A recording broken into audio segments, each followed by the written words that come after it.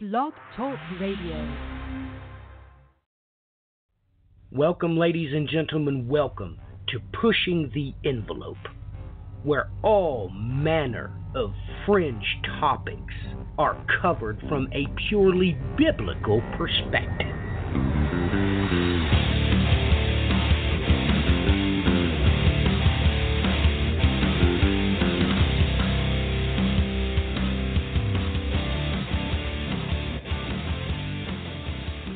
Welcome, ladies and gentlemen. Welcome to the program. We are your host, Joe Muzidla, Aaron, and Matthew Miller. It is very good to be with you today. This is, shooting from the hip, shall we say. We just had the time to ride, so I shot a text to Joe, and here we go in a full-blown stampede. We're going to talk about some, off-the-table topics as far as Christianity is concerned. So we're going to push the envelope. We're going to throttle your faith. We're going to slag your salvation. See what we can come up with. The silver cord. This from the Wikipedia article. The silver cord in metaphysical studies and literature refers to the life-giving linkage from the higher self down to the physical body. It also refers to an extended synthesis of this thread and the second that connects the physical body to the etheric body, onwards to the astral body, and finally to the mental body.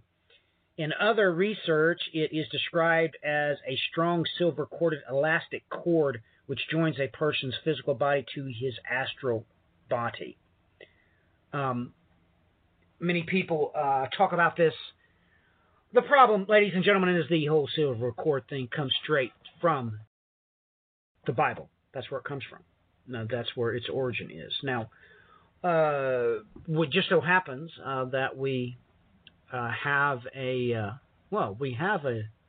ex-New Ager in our back pocket. So it's times like these that we understand why the Lord our God at times. Well, read the first 11 verses of James. He's pretty clear to tell you that sometimes that we go through trials and testing, we are slagged, even as silver is refined in a furnace. So we have to realize that sometimes these things happened, past tense, and different members of the Ecclesia, the body of Christ, so that the whole may be made complete. So with that in mind, thank the good Lord for that. And Joe, jump in here and give us a brief overview of what you know extra biblically about this supposed silver cord, please. All right. Well, good to be with you guys. Good to be with the listeners as well. Silver cord. This was actually discussed quite a bit, and if memory serves correct, this was those that would astral, or what they called astral project, or out of body, or running around in the spirit realm. Sometimes they called it. Myself personally, I never had experience that. I stayed away. Some of the stories were not, they were almost terrifying. Some of the experiences, and some sounded pleasant, but at the same time, I just stayed away from it. But it seemed like there were two different groups. There was one group that was fearless, that they basically did not fear death or anything bad happening to them. The other group seemed to be quite cautious and have this understanding that if that silver cord was broken, that they were dead. And I remember the two groups would kind of clash at times, and I really didn't. I didn't want to test that boundary, so I just observed and on that one. But that was, to the best of my memory, that was pretty much what we had talked about and discussed in those realms. Well, did they discuss this being in the Bible at all? Did they even mention that? No. No. No. It seemed to be like this thing that was just known historically, that there was a silver cord that connected you to, I guess what we would call the, in the New Age, the ether or the spirit realm, or different phrases that they used for it. But it seemed to come from I guess New Age teachers, if you will. But I don't have a memory of anyone bringing that out in Scripture. Well, I find that pretty amazing that they they obviously never had a clue that it came straight from the Bible. So that's pretty interesting. I find that pretty neat. But it's pretty amazing that Joe says this was common knowledge from a very, very long time ago. This is just the way it was. And I do know from my study of the matter that it is likened to an umbilical cord. It's likened to just that very thing. No matter how far you go, this cord links you back to your body. And once it's severed, well, of course, it's now, from what I've studied a little bit deeper than that, it's quite flammable. And you don't want that cord interacting with an ignition source because, well, unfortunately, I want to be very lightly how I put this, but you're talking about spontaneous human combustion. Mm-hmm. If that silver cord goes through a flame or an ignition source, you light up like a firecracker. This ties back, of course, to, well, a couple of other things, but let's get Aaron's opening comments. Aaron, what's your knowledge of the silver cord and your thoughts about it? Just shoot right from the hip. Well, as much as I know is as much as you've told me and already spoken in this show. But Joe, how do you sever this cord? How do you sever it? You mean as far as like what was discussed, or yeah, just... like if they were very cautious, like that one group was very cautious of getting the silver cord severed. What would happen to sever this cord? That had to do with what they would call higher spirit beings of upsetting or trespassing into areas that they're not supposed to or should not go. Upsetting, from my memory, like just higher beings is what we would call or describe them. It wasn't the angelics. They didn't use that phrase, but higher spiritual beings is what they would call. So it seemed that there was one group that was either had interaction with them and it terrified them to that point, and the other one had a different interaction that felt that they, that there was no fear. Well, I know this, that I'm sitting here looking at the Wikipedia article, and it comes right out and says it. I didn't realize I should have kept reading, because down in the origin of the term, the Wikipedia article comes right out and states it. The term is derived from Ecclesiastes 12, 6 and 7. It comes right out and states it. This is where it comes from. I'm kind of shocked at that, but, I didn't really have... I just used the Wikipedia article for opening comments and for a general description of the things, but this says it exactly the same way. This is from the book Life After Death by Auckland Theosophical Center. I guess this was taken from a page as per the Wikipedia note. It says that it is also interpreted the words of some prophets and soothsayers in ancient times as descriptions of seeing the silver cord during their out-of-body experiences. So here we have a reinforcement of what Joe was saying. This is ancient knowledge that will come from the Bible. So we probably better get to this text. We probably need to read the entire stanza, which it is the first 8 verses if you're going to get the entire thought. Because then it switches over, and, well, it's, it's a very short chapter, and you're expecting these 14 verses to be much like Ecclesiastes is little, and Proverbs. You're expecting it to be these little bursts of information, but this chapter is very interesting. Joe, would you like to read Ecclesiastes chapter 12? You got it. 1 through 8. 1 through 8? Okay. Okay, this will be in the NASB.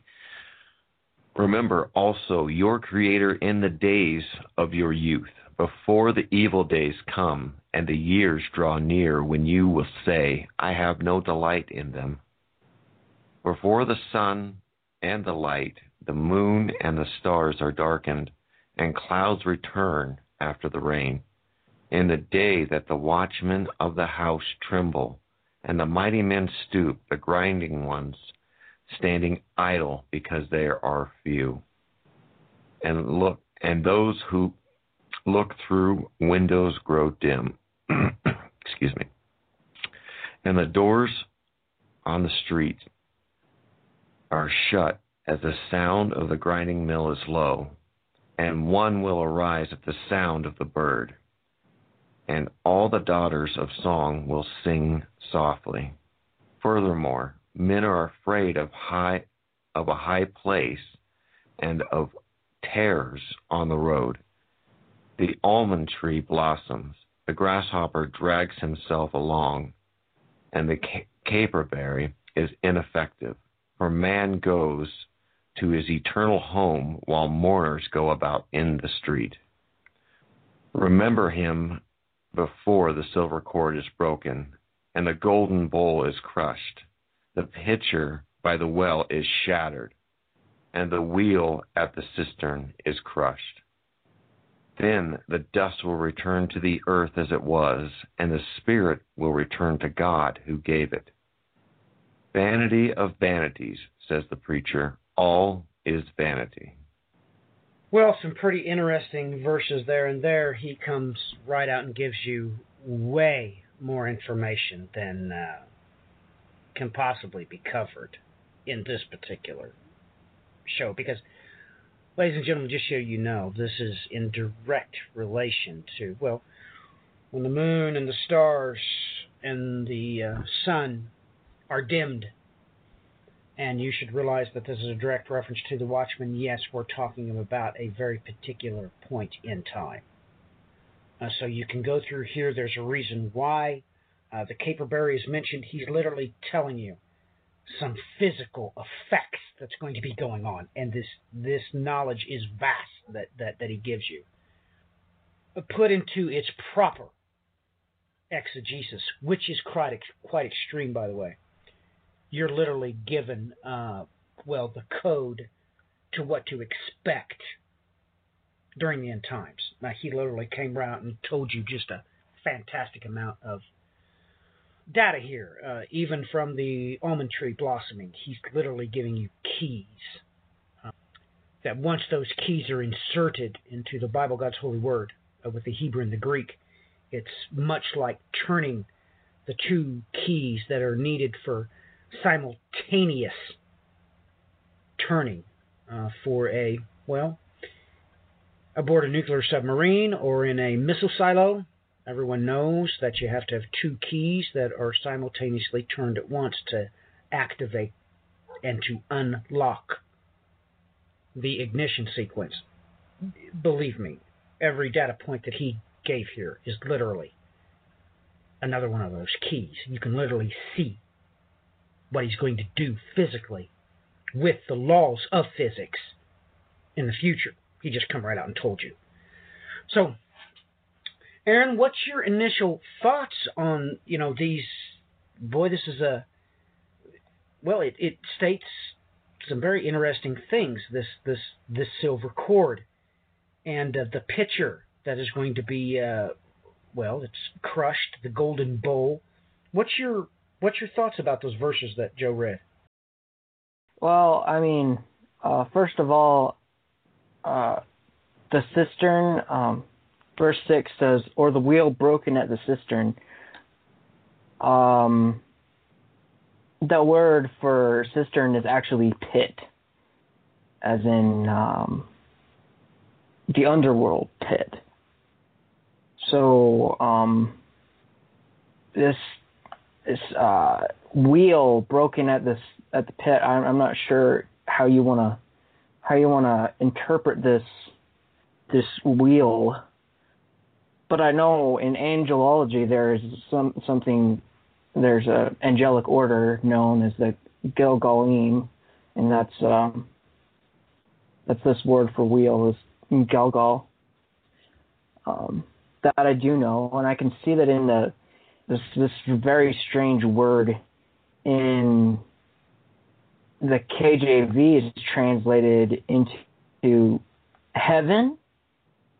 It can also mean a whirlwind or dust. So, what's your thoughts? This is my thought. I already come out really and told you, but I was weighing what I said. This is the verse in question. Then the fifth angel sounded, and I saw a star from heaven which had fallen to the earth, and the key of the bottomless pit was given to him. Literally, you and I have talked about this before, and literally he just came out and said it. Yes, there is one particular archangel that Aaron has pretty much determined in his translating of the book of Enoch which angel this most probably is. So Aaron, why don't you take a gamble at that, discuss that simple fact that what we're talking about here is, there are also 7 compartments in the earth, or 7 types of earth, 7 places of the earth, even as there's 7 heavens. And this pit is one of them. And here you were just literally told, now you know when this list that is given to you in Ecclesiastes chapter 12, when it's going to happen. As I stated before, I did so very lightly, and I calculated my words very carefully, but now I've just presented them unto you on a silver platter, Aaron. So if you want my thoughts on that, I just gave it to you. That this is a key, more likened into a tumbler in ancient times, and literally that's when this is going to happen. The same window of opportunity when the pit is unlocked and opened, and those entities are allowed to, ascend this terrestrial ladder. I did not say heavenly, I said terrestrial. So everybody's heard me say this many times before, that when we talk about this geophysically, this planet, its magnetic field is off of the sun's magnetic field by 23.4 degrees. Everybody knows that. If you line up our magnetic field with the sun's magnetic field, it will unlock this electromagnetic gravity well that at present time has no escape, because there's 2 exit points, 2 entrance points. You have 2 north poles and 2 south poles, magnetically speaking. So that is my reply. That is my answer in as simple a terms as I can present it, because I just was quite simply unprepared to go here. I read those. I really didn't want that particular verse magnified upon, but whether we like it or not, Aaron, he did just mention the pit. You don't have to like it. I mean, God does this with us with the Ten Commandments.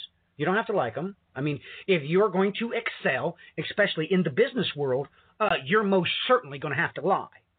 You're going to have to bear false witness. You have to in order to succeed. So, I mean, God does this to us all. I mean, 90% of what he says is not what you want to hear.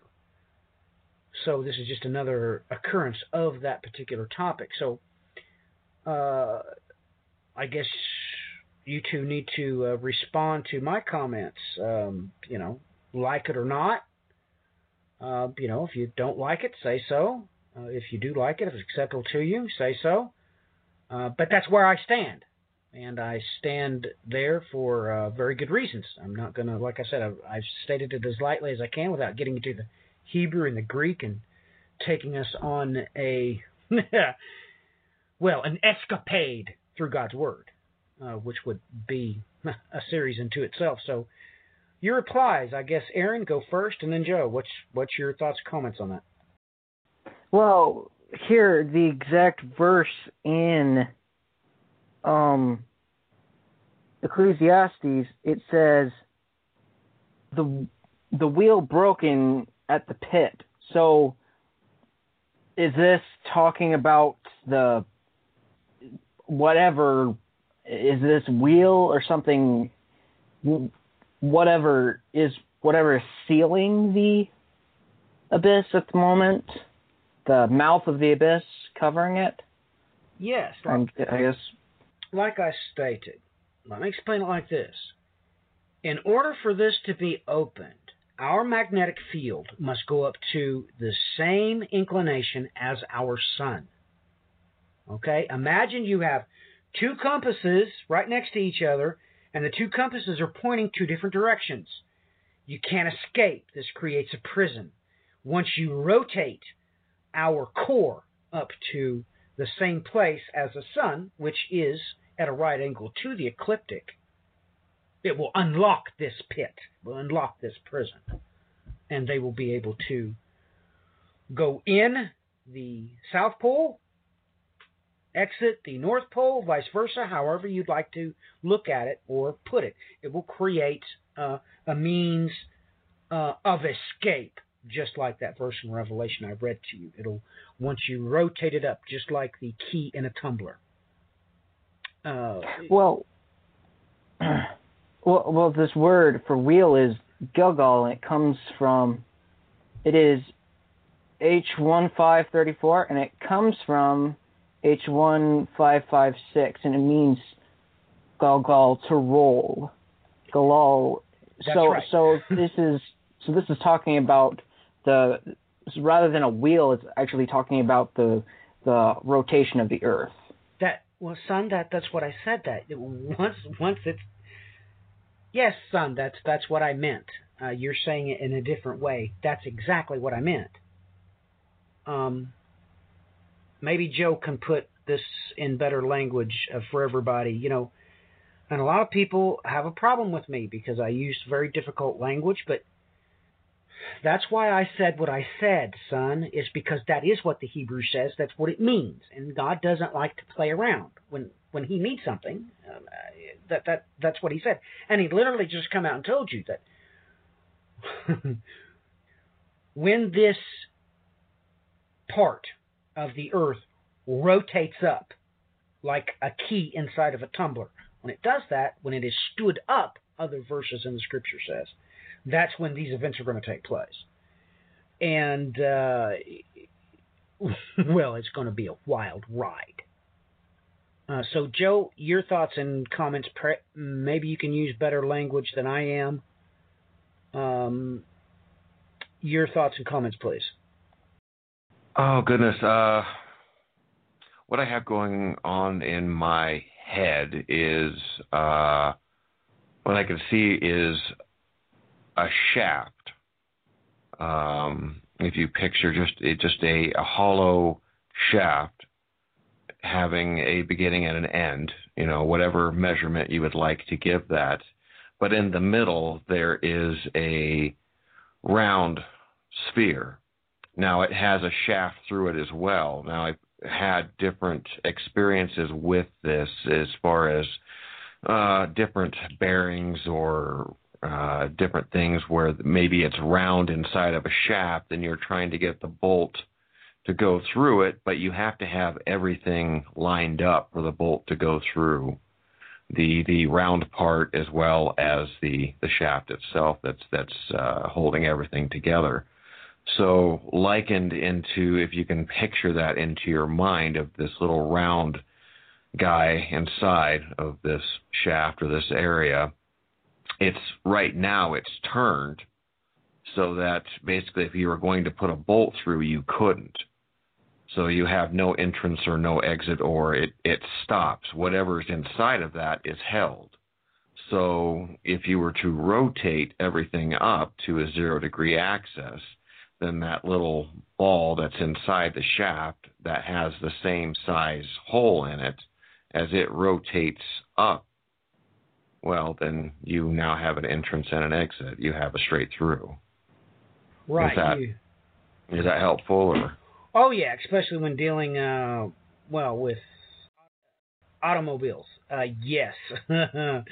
Trying to line up holes to get a bolt through multiple armatures and apparatuses can be very tricky indeed. So yes, that's exactly what I was trying to say. So Aaron, that was perfect that you brought in what that Hebrew actually says, because that's why I said what I said, and I just wasn't using. Well, sometimes it's very difficult, me. I mean, a lot of people complain that I go way too deep. I'm way over their head. And then other people complain, well, you didn't explain it enough. So normally I'm just left in some kind of conundrum. But Aaron, thanks for bringing in the Hebrew there and letting everybody know that means to rotate. It means to revolve. And he's literally saying when this is rotated up, it's going to, well, just like I said, it's like a key being turned inside a tumbler. Once it's aligned, all of the jagged edges come perfectly into alignment, and boom, it opens something that nobody was expecting. So, boy, we've covered a whole lot of distance so far, a lot of technical aspects about this. Aaron, do you have further commentary on what this could possibly be talking about? No, not the... I mean, this makes plenty of sense to me. The really what this is saying is, in this translation, or when the rotation is broken at the pit. So I would concur. Or when it's repaired. I mean, I don't know which way you want to say that, but yeah. Well, I mean, like, the word for broken is ritzat. It means to break in pieces. Right. Which literally is or figuratively. Well, it's the only way to. How do you come out of a cage? It's the only, you have to open it, right? So, yeah, when the seal is broken, we can all understand that. But yeah, literally, this is perfect, ladies and gentlemen. How do you state what's going to happen mechanically when the beast from the abyss is unleashed upon us? How do you describe what's going to happen? Ladies and gentlemen, you are using a language which God has stolen the vowels from. When we're talking about most words are 3 letters, and you have no idea how to pronounce it. It's just 3 consonants. You can't do that. God is using that language to interpret to you that, by the way, your sun has a geomagnetic north and south pole. That is not aligned with the Earth's. So the greater magnetic field in this solar system is, of course, the sun's. And it's not aligned with the Earth's. When those two come into alignment, things are going to happen. So yes, you'd have to use the word to break. As in the bonds will be broken. As in the chains will be broken. As in the prison doors will be opened. How do you relate it? You have to do that using language on the order of at least 4,000 years old. How do you do that? And God just did it perfectly. Using a prophetic language. Because once he took the vows from you and then promised in the prophets that he was going to one day give you a pure language, well, everything was, well, that engaged quite a lot of things altogether. So it creates the perfect window of opportunity for him to relay unto you not only highly technical, geophysical information, it allows him to relay to you quite prophetic information all in the same breath. So it's really pretty mind-boggling cool. I mean, it really is cool. It really is exciting. It really should get people to get into God's Word. It should make them excited. It should make them burn for more, hungry, thirsty, however you want to put it. That's what these things should do. And that's what God just did. Unfortunately, well, the New Agers are obviously more familiar with it than most Christians are today, which is too bad. But, Aaron, where else do you see this going in Ecclesiastes? We had talked before we went on air about some other things, some other verses. Can you talk about those, please? The ones about Solomon? Solomon, indeed.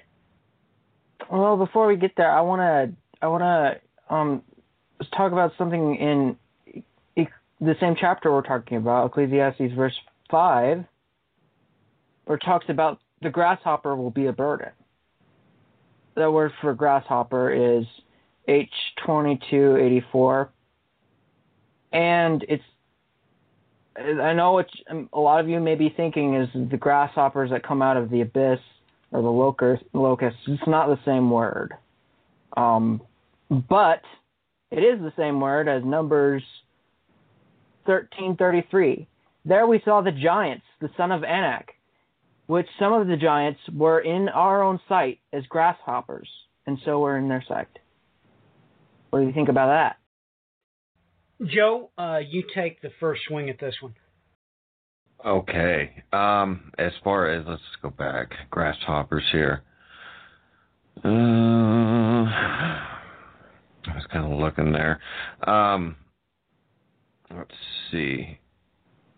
Well, the grasshopper drags himself along where it becomes a burden. Goodness, this also reminds me of, well, the iron and the clay, and well, he says that they will not cleave one to another. It's one of those things that I think we need to talk about, just because there's there's a lot of talk of the return of the Nephilim, but here, you went back and looked at where it's the same thing with the giants, the same phrasing. Wow. It just brings a lot of things to thought. Well, I would have to state that is the perfect place for God to put it in that verse there in Numbers. He is taking you straight to the crux of the matter. Unfortunately, he's taking you right to the crux of the matter. But I will say this, I don't know why Aaron said that as of different... he stated that this was not the word for locust used. In Revelation chapter 9, he was obviously not he was obviously not consulting the Septuagint or the Didoregia, because that is exactly what this word is. Arcus. So we're going to have to get some back and forth with Aaron. Aaron, why did you state that this word here in Ecclesiastes 12, verse 5, was of different word than what is used there in Revelation chapter 9, verse 7. Why did you say that? Was you talking about the Hebrew? It's a different Hebrew word? The Hebrew, yeah. All right. Very good. Very good. Very good. Well, one thing is for sure, that in that instance, okay, the Hebrew cannot use the correct term because, well, you already stated it, that you'd have to be talking about the fallen. And Job made himself pretty clear. No, God makes himself pretty clear that their seed would not cling. That is particularly chromosomal cohesion. It ain't going to happen. It's not happening. Forget about it. However, we do have to realize that this is exactly what, well, the fallen thought of us. They did not love their own wives. How was they going to love the rest of humanity? And people really can't come to grips with this. Your worst horror movie, that's not anything. You have no idea what it's going to be like to be in the presence and the power of angels that have been locked up for 6,000 years. They come out quite psychotic. It is their first instinct to slaughter you. And of course, that's the first thing they're told they can't do. They're only told that they can inflict you with discomfort for 5 months. They're not permitted to kill you. So, ladies and gentlemen, you just have to come to grips with that. But at any rate, this is how they look at humanity. They do regard us. They don't even look at us as animals. They don't have compassion on us as you would your dog. They literally look at us like hyper-breeding insects without intelligence. Just the great capacity to breed and breed and breed and breed. Aaron, your reflections on that. The simple fact that this is my opinion, that this is literally how they look at us, because it's quite clear in the scripture they did not love even their wives. The only thing they really had any desire for was for the earthborn that they produced. So your thoughts on that? Do you think that this is along the right lines or not? Yeah, I'd say so. Here it's talking as them being as a burden. Joe, your thoughts? On your comments, or? Yes, my comments. I've thought about the same thing long and hard, and being locked away for that long, as well as having to, the only thing that they did care about was their offspring, and they had to watch them perish in the flood. So,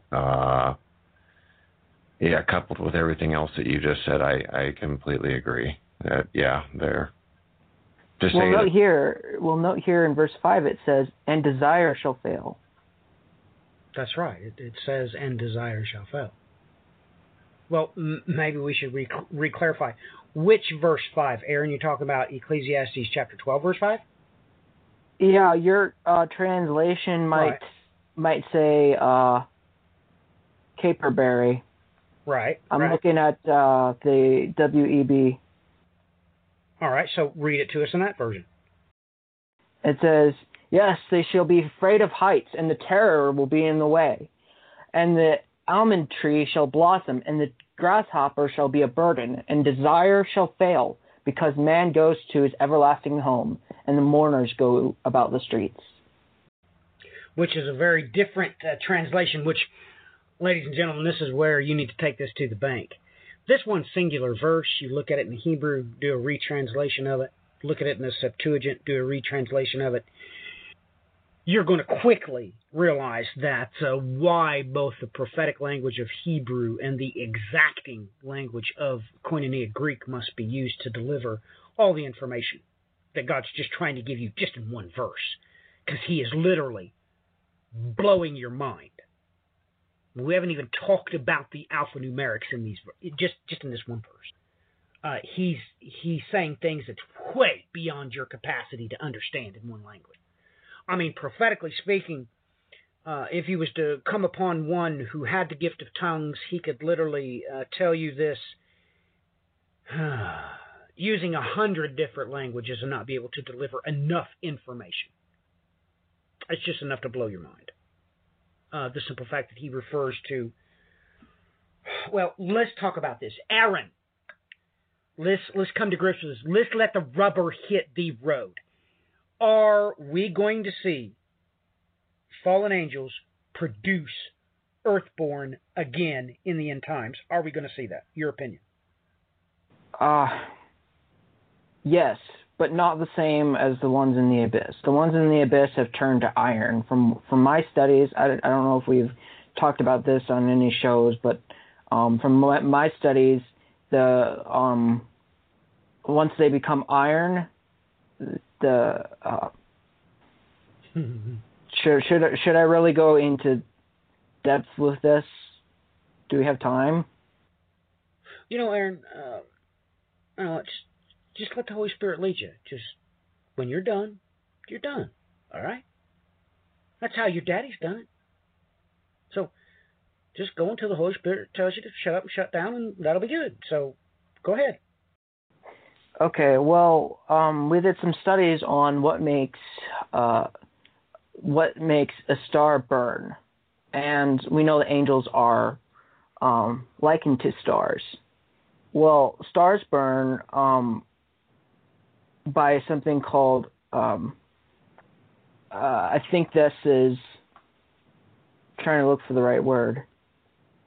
It's nuclear fusion. So this is fusing hydrogen molecules together. So theoretically, angels are made of hydrogen, and they burn or have the fire, as the Bible says, that they're made of flaming fire.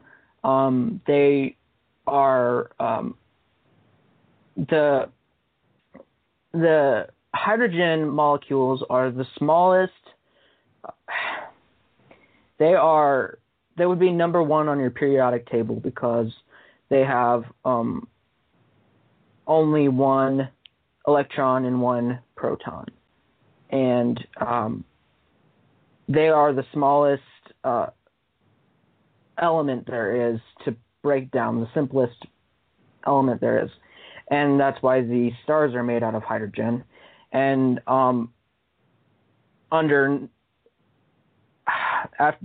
nuclear fusion, they all the hydrogen molecules smash together under a lot of pressure and gravity, and they produce hydrogen, the second one.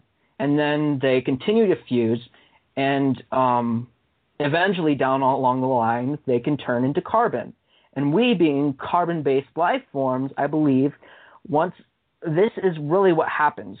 When an angel descends to Earth, they are taken away from whatever high hydrogen content is in the highest heaven, where God, the Father, is.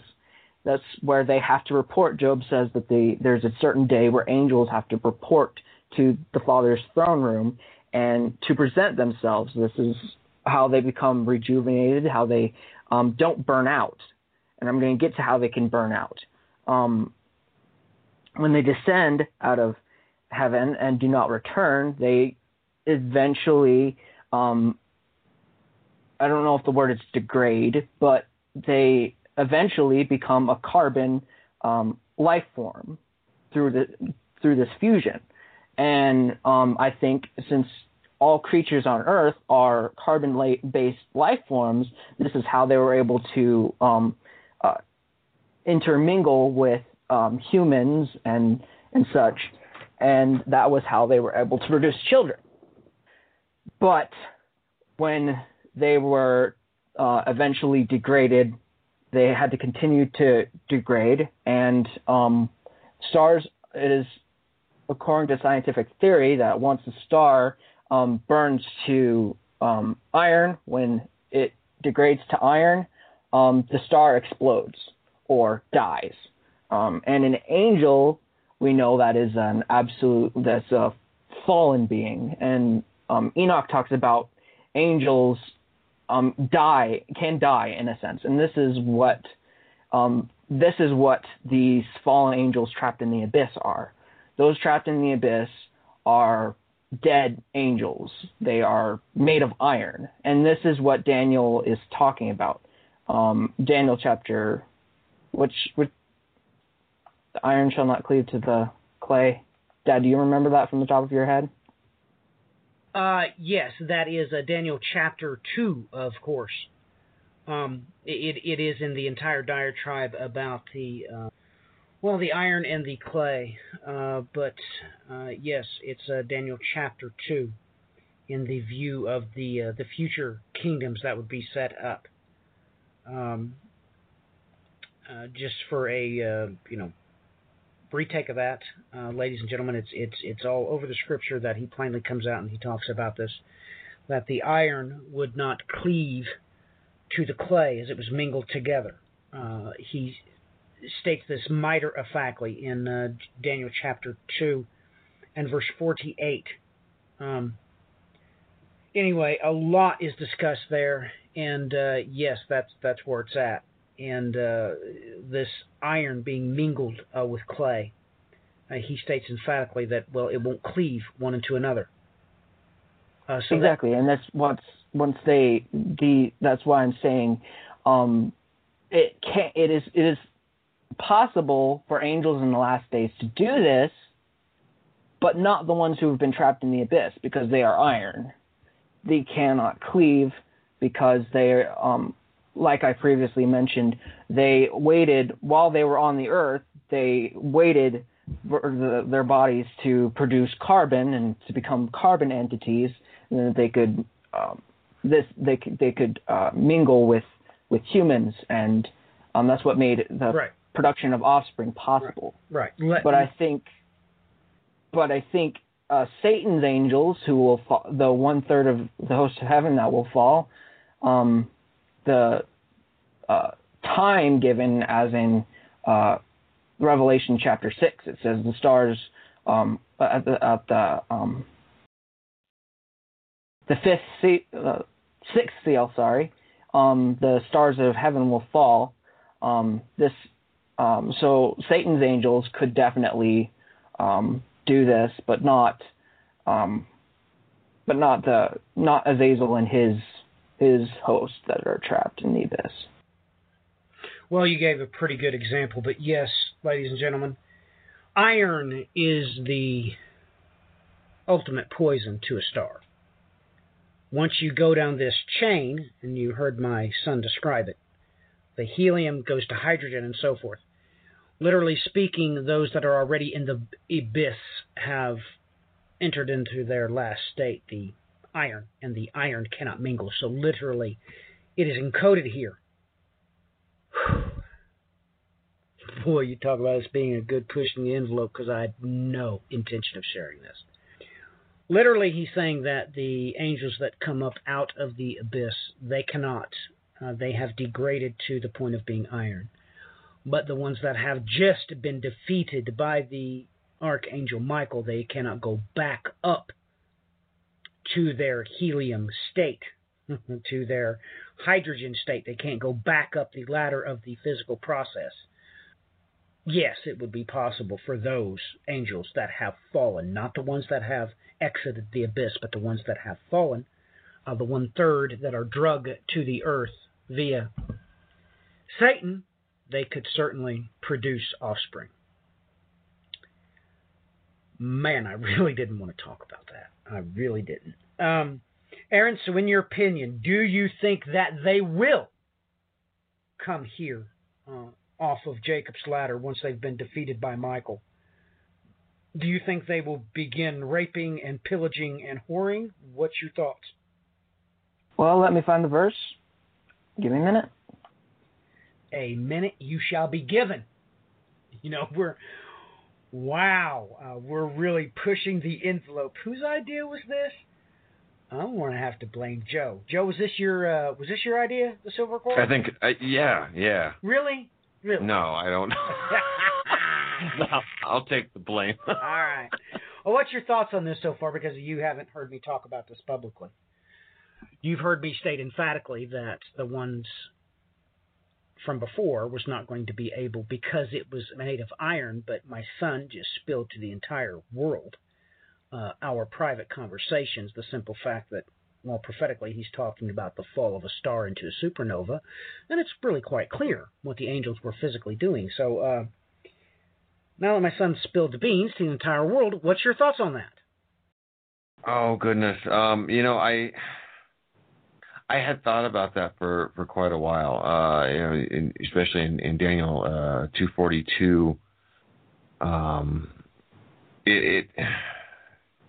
It seems like they would almost want to attempt something like that again, from the English, let's just say, but it's not possible. It says, in the seed of men, but they will not adhere to one another, even as iron does not combine with pottery. As far as the ones that were just cast down, I don't know. I don't know if that would be. Yeah, I know. I don't think they're going to be. To say that they're not going to be happy is a gross understatement, but I don't, off the top of my head, I don't know if that would be their attempt. But if Aaron has the verse, Aaron, give it to you. Yeah, here, right. Isaiah 13:3. I'm reading from Britain's Septuagint. It says, "I give command and I bring them. Giants are coming to fulfill my wrath, rejoicing at the same time and insulting." Now, wait a minute. Now, that could be saying the ones in the abyss are coming. Yes or no? Could say that. Okay, so we're open-armed about this, right? And by the way, oh yes, Isaiah chapter 13, certainly, and read it one more time for us. Go ahead, read it one more time. Pretty please, read it for us one more time. What was that? The verse in Isaiah 13, read it for us one more time. "I give command and I bring them. The giants are coming to fulfill my wrath, rejoicing at the same time and insulting." Okay, so ladies and gentlemen, you have to understand what he was talking about. That is Satan sweeping 1/3 of the fallen, or the angels, out of the heavens. That's who's speaking here. Is Satan. This is his agent provocateur, the Assyrian false prophet, when he tramples down the host of heaven. So just so everybody knows, just so everybody realizes what exactly this is stating. So Joe is under the impression that no, the fallen are not going to mate and do this again. This is the ones that's from the abyss, the giants that already exist. When they come up out of the abyss, that's what he's talking about. And Aaron is open-ended on that point. Well, if you were to listen to a show I did on Christian conspiracy theory about the false prophet, or the false Christ, generally known nowadays as the Antichrist, I hammered out how genetically that could be possible. How with this opposite of Christ could be birthed through the well, I guess I shouldn't go into it. You guys can listen to it yourselves. But no, I have listened to that one, and it was I think there was the possibility of mixing the genetics of the the angelic and human to create this one, if I'm not mistaken, on that particular show.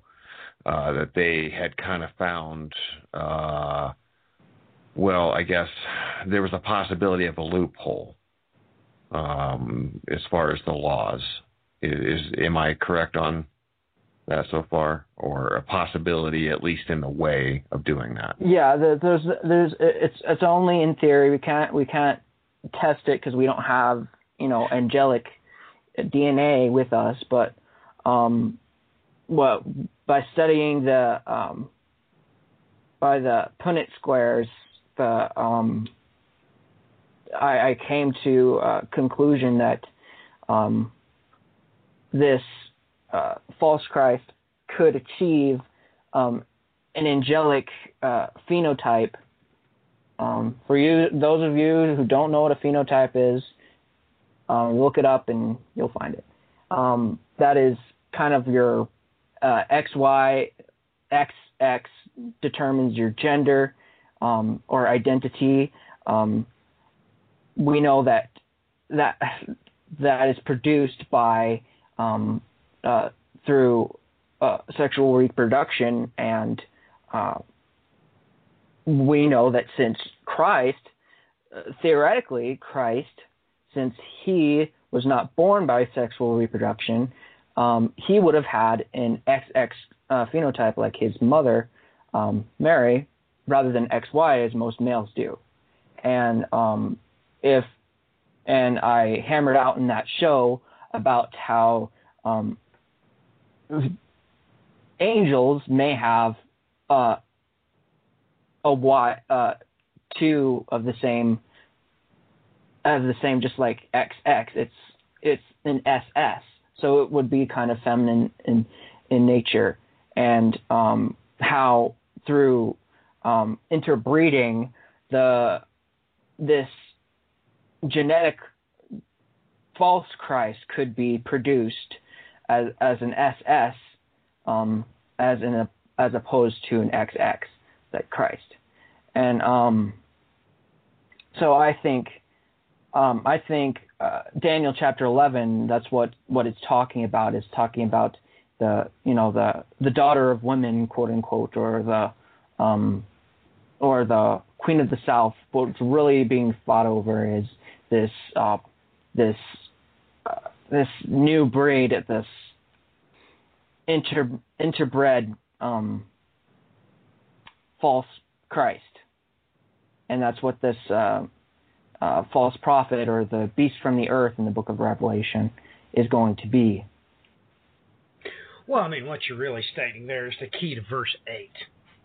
Okay? Vanity of vanity, says the preacher. All is vanity. These first 8 verses of the 12th chapter of Ecclesiastes will blow your mind. Joe, your comments on what my son just shared, if you have the words to do so. No, that makes perfect sense. I did get to listen to that show a few times actually, that you guys did on that. So I would definitely. You might want to plug that one more time, Aaron, just so people have the background on what you're talking about, and that will actually shed quite a bit of light on what you just said. You kind of gave a brief overview, but yeah, ladies and gentlemen, if you get a chance to, well, I shouldn't say you should make the time and listen to that episode. It'll blow your mind. And ladies and gentlemen, you might want to go and realize that the Bible was talking about angels when it mentioned stars and vice versa, because yes, this is exactly what happens. This is why the book of Daniel, and just go on and on and on if you'd like to. It really doesn't matter. This is why they are called to be of iron, because this is exactly, once iron is produced in a star, it goes supernova. It dies. So mechanically, that's talking about a whole lot, and it's absolutely enough to blow your mind. But, wow. You know what? I'm going to have to say this, that I'm going to have to, full-throttled faith. Amen? Amen. Amen. All right, let's read the last 9 verses of Ecclesiastes chapter 12 for a closing comment. Now listen, ladies and gentlemen, you better riddle this unto yourself, because we simply haven't the time to do so for you. Ecclesiastes chapter 12, starting in the last stanza, verse 9. In addition to being a wise man, the preacher also taught the people knowledge, and he pondered, searched out, and arranged many proverbs. The preacher sought to find delightful words and to write the words of truth correctly. What an interesting way to put that. I'm sorry for the interruption there. Verse 11. The words of the wise men are like goads, and masters of these collection are like well-driven nails. Ah, yes. Kind of like building an ark, I would say. Like well-driven nails. Amen. Amen. They are given by one shepherd, but beyond this, my son, be warned. The writing of many books is endless, and excessive devotion to books is wearying to the body. The conclusion, when all has been heard, is fear God and keep his commandments, because this applies to every person. For God will bring every act to judgment, and everything which is hidden, whether it is good or evil. Oh my goodness, if you had any idea what he's saying in the Koine Greek and the Hebrew here. He's saying a whole lot more than you can fathom. Just, wow. Wow. I mean, I appreciate the English version that I read. The New American Standard Bible is very good, but you have no idea what it's actually stating. There's so much more there than what your ears heard. Verse 12, but beyond this, the entire phraseology is just, it's pretty cool.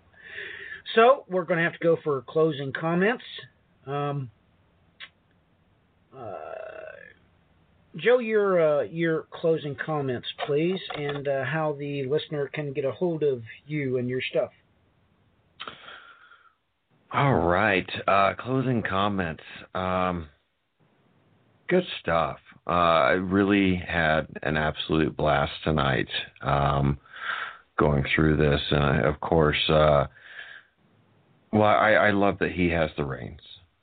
And where this started out and where it ended, and the revealings, well, it's his timing, and it was a beautiful time. So I was just, as always, just honored to just be a part. Where you can find me is on,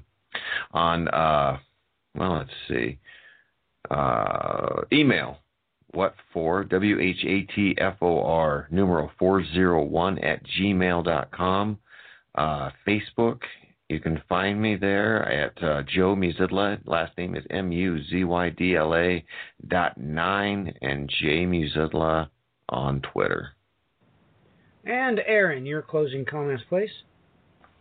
It wasn't where I thought we'd go, but well, not what I had in mind. But like what Joe said, what the Lord had in mind, so his will be done. It was pretty cool talking about all this stuff. Obviously, we didn't have enough time to talk about a lot of the things or explain, so I'm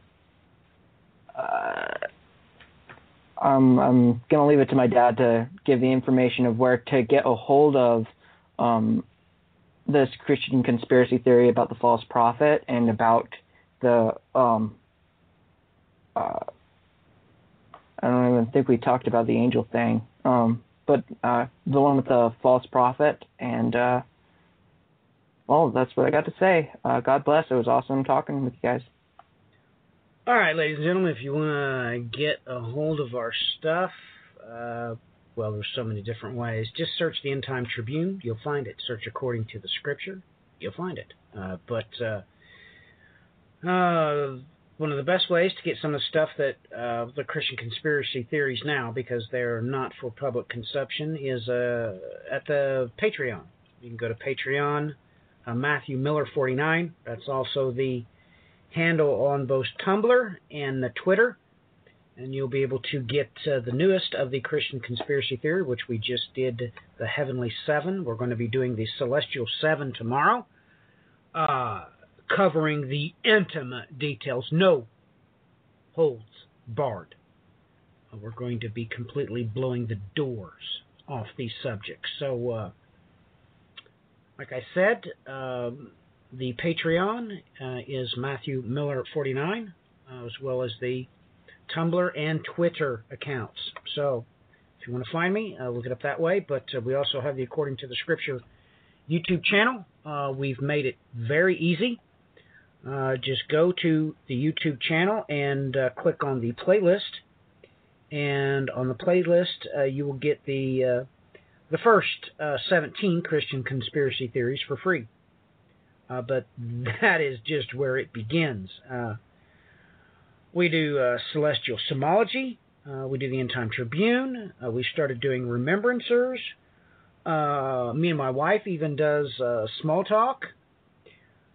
This is going to be, this particular program is going to be pushing the envelope, do extreme exegesis, all kinds of stuff you can get there. So just go to the YouTube channel, According to the Scripture, and click on the playlist, and you'll see a lot of stuff, but the new stuff, especially for Christian conspiracy theory, that's only going to be available on the Patreon account. So look for stuff there. We've already got 2 Christian conspiracy theories that no one has heard yet because they're available only through the Patreon. So, mind-blowing stuff there, but yeah, from here on out, boys and girls, no holds barred. The Bible unbound. I'll give it to you, point-blank range, right square in the chest. Both barrels. Don't have a problem with it. If you don't have a hint, you better get a clue. You don't really have enough time for that anymore. You can take that to the bank.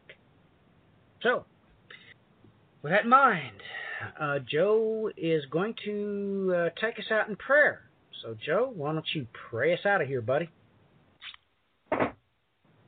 Heavenly Father, we bow our heads, we bow our hearts before your throne. Father, first I just want to tell you I love you, and I want to thank you for this evening, Father, of allowing us to dive into your word. And I don't have the words, Father, to the appreciation of the time that I get to spend with my brothers and spending time with you.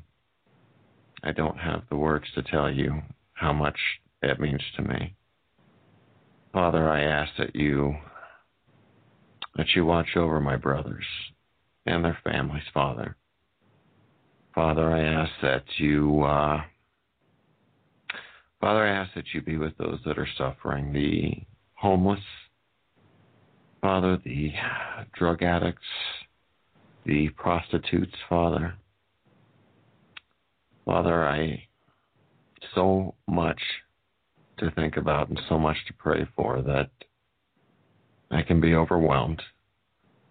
So I ask that you search my heart, Father, and I ask that you search our hearts. And I ask that you be with the listeners as well and guide them and protect them. In Jesus' name, amen. Amen, hallelujah. Until next time, ladies and gentlemen, God bless. Godspeed.